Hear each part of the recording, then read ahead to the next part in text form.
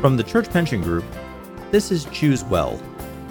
Hi, my name is Krishna Dalakia, and this is Choose Well, the podcast that focuses on well-being, from maintaining physical and psychological health to being financially secure. Welcome back to part 2 of our exploration on how mindfulness can improve the quality of our lives. Our guests today are experts in the field of mindfulness and healthcare and have dedicated much of their lives teaching this practice to others. Jeffrey Zahn is an anesthesiologist and mindfulness practitioner working towards integrating mindfulness training to improve the well-being of healthcare workers. In addition, he is the author of the book Choose Happiness. Accompanying Jeff is Mickey Brown. Mickey is a registered nurse who teaches mindfulness programs for employees and faculty of the Mount Sinai Health System. Along with that, she teaches the evidence-based program Mindfulness-Based Stress Reduction, also known as MBSR, to groups. Mickey is the clinical manager for education, mindfulness, and patient well-being at the Selikoff Centers for Occupational Health and the World Trade Center Health Program at the Mount Sinai Health System in New York City. Welcome back, Mickey and Jeff. Thanks. You, Krishna. Thanks. It's good to be back. So in part 1 of this topic on mindfulness, we talked a little bit more about the difference between mindfulness and MBSR and how to create a routine and a practice that can help you just enjoy your life in a very mindful way. So I'd love to continue this conversation with you. So I just wanted to get a little bit more specific into your specialty in healthcare. What are your experiences integrating mindfulness in the healthcare field? As I alluded to earlier, just recently, within the last 3 years, and this built on two annual symposiums in 2015 and 2016, that medical training programs for all future doctors, doctors in training, residents and fellows, the Accreditation Council that oversees the curricula for all of those recognized that physician burnout, physician suicide were growing issues. The physician suicide rate is approximately double than that in the general population. And they really recognize the need to be teaching trainees ways of dealing with the stresses of our profession, of our job, which is, as you might imagine, quite a stressful profession. So we were challenged to develop curricula to teach a variety of stress-reducing techniques, including attention to nutrition, attention to diet, make sure people were eating right, attention to physical health, promoting physical activity, gym memberships, yoga classes, and the like. And other than stress-reducing techniques, and mindfulness is one of the most well-studied out there. As well as also providing psychiatry and psychological services on the confidential side. But the development and implementation of mindfulness and meditation sessions in training programs is now starting to become a common thing. It's actually a required curricula program, though many institutions across America are still struggling to come up with programs, come up with ways to implement them for their trainees. But there's a clear recognition that it will has the potential to improve our practicing abilities, our attention to focus, our decreasing errors in medicine, in practice. So this is where we're seeing it mostly come up for me and as a physician in our academic training programs. Yeah, and I can speak to the employee side of the equation, Krishna. Because I work for both the GME and I teach for both graduate medical education, so that's faculty, as well as employee wellness. And so Mount Sinai has some very robust mindfulness programs for employees. And what I have found with employees is they are equally as stressed as faculty and really welcome these resources that they can use to be in their life in a different way. And so I teach half-hour sessions, I teach hour sessions, but they become familiar with the fact that they do have resources. They can create these resources within themselves, which can become really so powerful. And then on a patient level, I've been teaching the World Trade Center responders cohort for many years.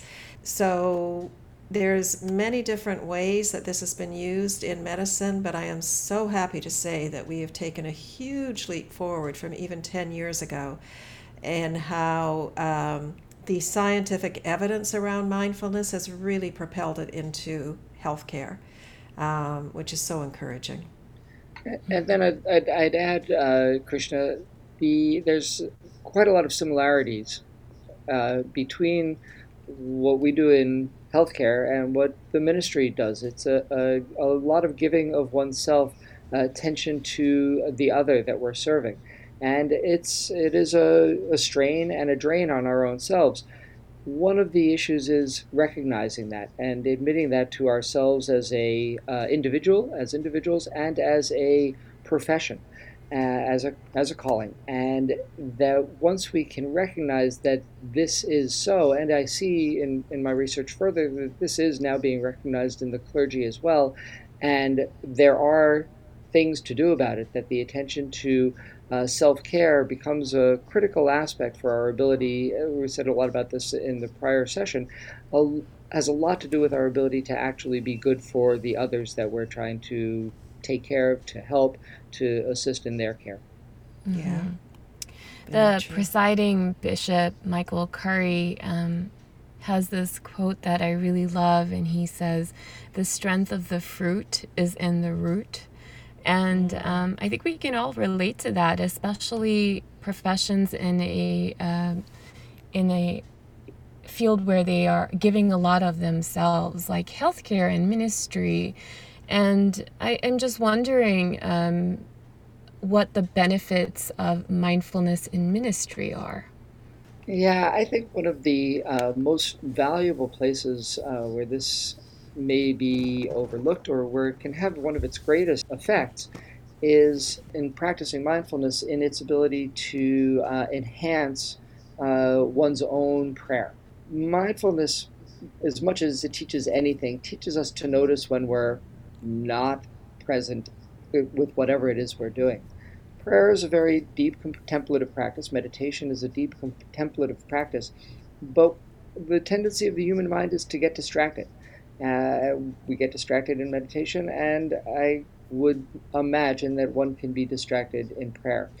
Enhancing one's ability to notice when we're distracted will enhance our ability to come back to the task at hand, to the prayer at hand, and can make that practice more rich. Yeah, I would agree. There's a wonderful Thoreau quote that says, "The silence sings. It is musical. I remember a night when it was audible. I heard the unspeakable."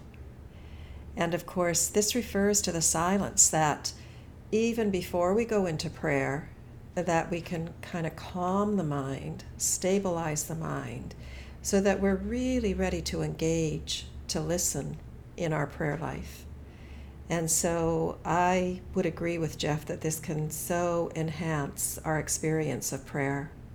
I'm wondering, when it comes to professions that work in a very high stress environment, how can they work with the stress? Beginning to understand that we are not going to live in a stress-free world. It's not realistic. And then to also understand that stress has a really bad reputation. Mm-hmm. Stress can actually be good. It can motivate us. It can enhance our presence. But when it becomes chronic is when it becomes very debilitating to both the body and the mind. And in so many instances today, our stress is chronic. And so these practices are what we can use to recognize, oh, I'm getting really, really stressed. I really need to stop, take a breath, and recenter myself, because we're all going to have stressful days. And I love this quote by Viktor Frankl. I'm filled with quotes today. Between stimulus and response, there is a space. And in that space is our power to choose our response. And in our response lies our growth and our freedom. And this is the space that we begin to, Viktor Frankl talks about that space, and the space that we begin to create through our moments of silence allows us to touch into that space when we're in a really stressful situation, so that rather than reacting to our triggers, we can respond to them. It gives you that momentary pause where we can go from the limbic brain, the primitive brain, to our highly functioning brain, and we can make some sound decisions. And so practicing that silence can be so powerful to really allow us to be in life in a different way. Mm-hmm. And speaking about stressful situations, what are some issues that you have both observed that have come up in people during this pandemic? Well, I'd really say that we're all sort of suffering the same stress of this pandemic in our own unique individual ways, but it's essentially an ever-present thing for us to be dealing with. Every time we go outside, every time we go into a shop, every time we meet another person, coming and going from our own homes and remembering a mask or not, each one of these things is it's an ongoing concern. And so dealing with this stressor that is ever present requires us to be able to stop and recalibrate ourselves, take that breath, let go of the overarching sense of this stress, and just come back to the thing we're doing in the present moment and turn our focus to the task at hand, the now, rather than the overarching stress. It doesn't mean it's gone, but we're turning our focus from that amorphous, ever-present thing to the thing we're doing in the moment.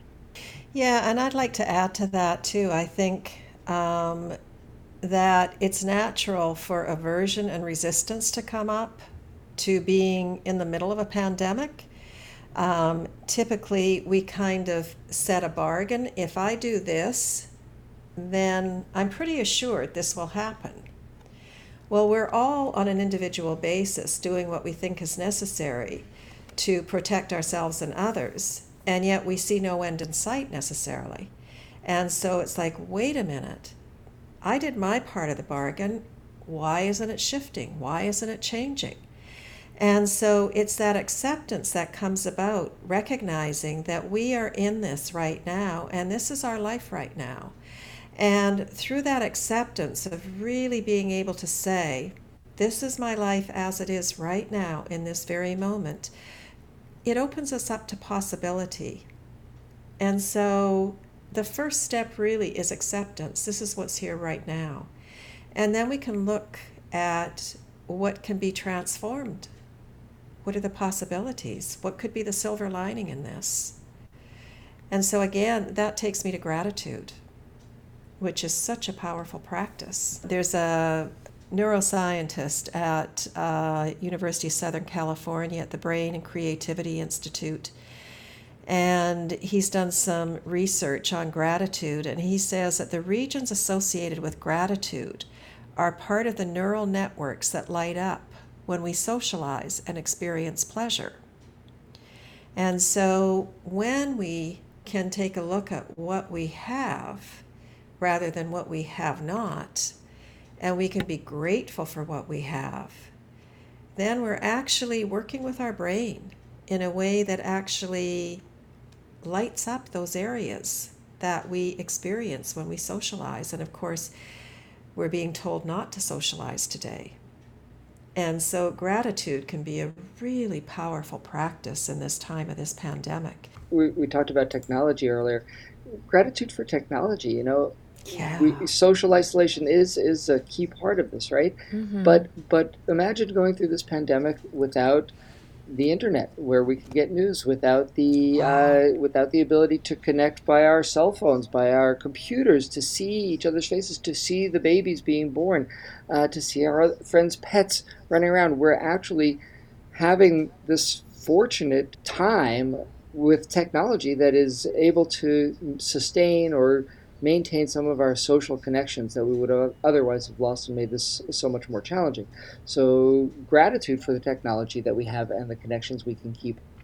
Yeah, that's gratitude is a practice that I found very helpful right now for myself. Each day at the end of the day, I will take out my gratitude journal and write down at least 3 things that I was grateful for during the day. And, it might sound simple, but doing this over the course of time can make a huge difference on your Very, outlook. yeah, very definitely. And in closing, how do we practically bring mindfulness into our day to day?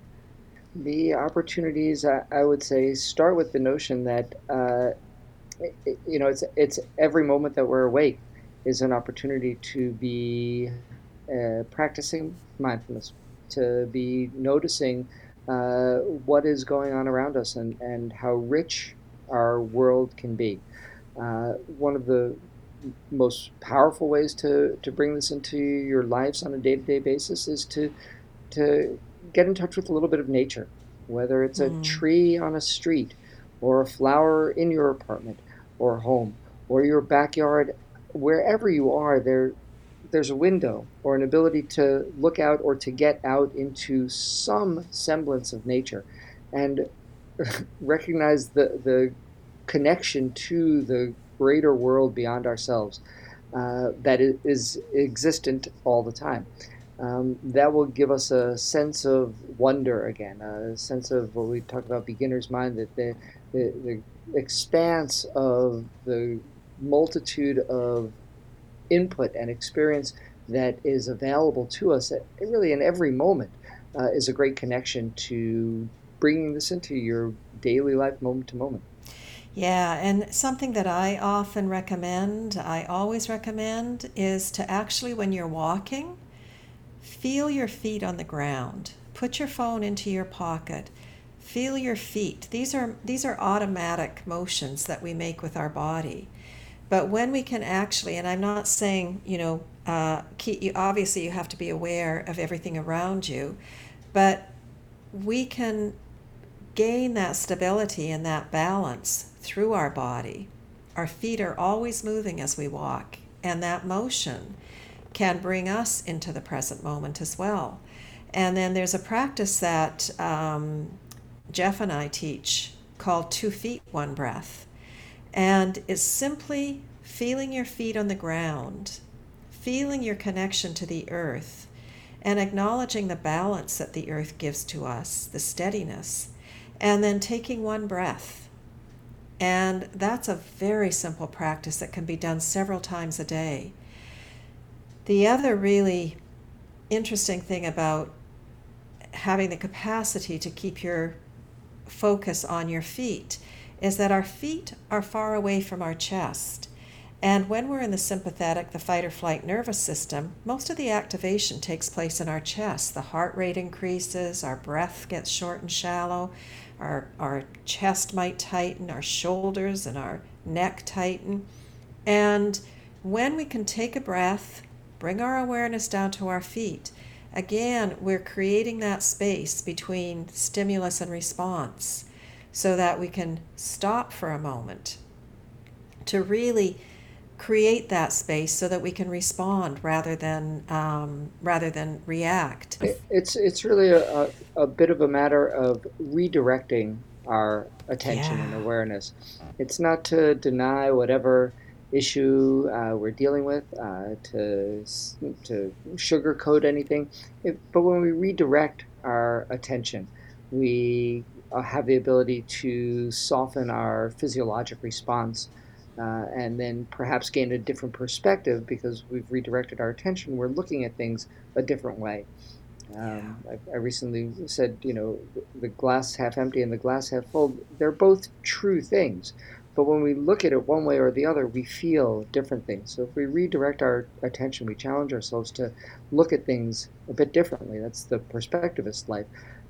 That's a way to bring it into just your daily living. And what works for me, using each opportunity that I'm with food, whether I'm cooking or eating, to just really be present and eating without distraction, so not eating in front of a computer or a phone.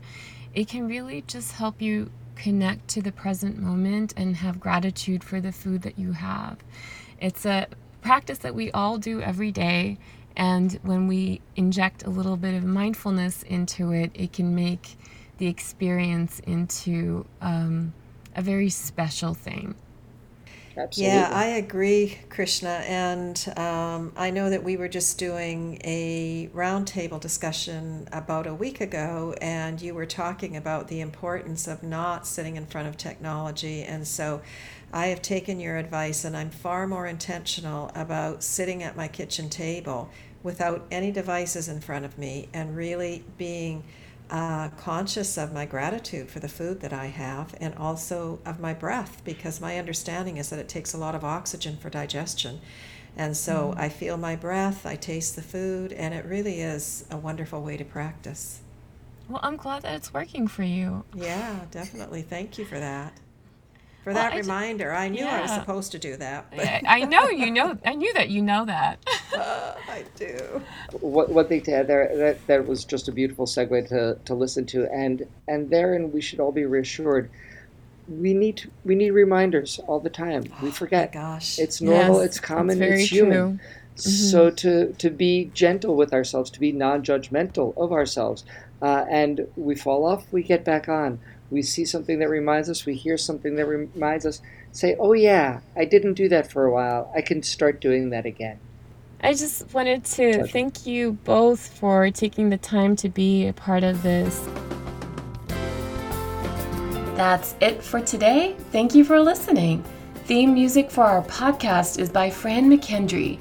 Be sure to visit the e-learning library and learning center on cpg.org for wellness resources. This is the last episode of our season. Thank you so much for joining us. We appreciate your listening in, and if you like the podcast, please consider sharing it with a friend or a colleague. Goodbye, and don't forget, now's the time to choose well. This material is not a substitute for professional medical advice or treatment. CPG does not provide any healthcare services and therefore cannot guarantee any results or outcomes. Always seek the advice of a healthcare professional with any questions about your personal healthcare, including diet and exercise. You've been listening to Choose Well from the Church Pension Group.